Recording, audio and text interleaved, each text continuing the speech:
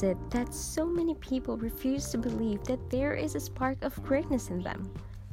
Why do countless individuals think so little of themselves and spend their time knocking themselves down in the eyes of others? Why so little self-esteem and so much emotional self-destruction? I suppose there are many factors that account for all these. However, I believe that guilt feelings are a major cause of emotional problems. Feelings of guilt eat away at a man's insides like an emotional cancer and let him die a slow and agonizing death.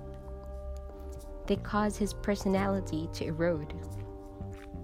The child who steals money from his dad's pocket is plagued with guilt feelings. He no longer feels comfortable in his father's presence. Although his parents are unaware of his theft, he is aware of it, and his guilt torments him. The youngster whose mother died while giving birth to him is burdened with tremendous guilt when told that he caused his mom's death. Even if he had no objective or subjective guilt, he may carry false guilt feelings within himself all the days of his life.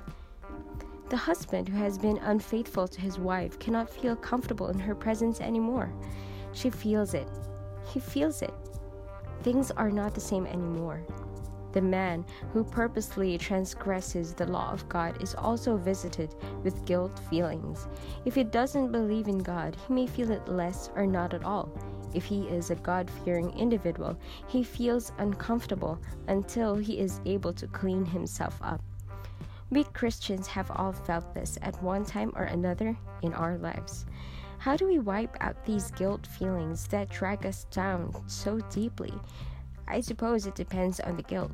A sincere confession can do it when it comes to our relationship with the Almighty. In our dealings with others, I have always thought that the best way is to be open and frank about our guilt. A person has to share his secret guilt with someone in order to be freed from them. He must talk about them, preferably to the offended party. When forgiveness has been granted, the burden of the guilt is greatly reduced, if not completely wiped out. If there is no forgiveness forthcoming, one can at least be consoled by the fact that one sincerely tried to make amends.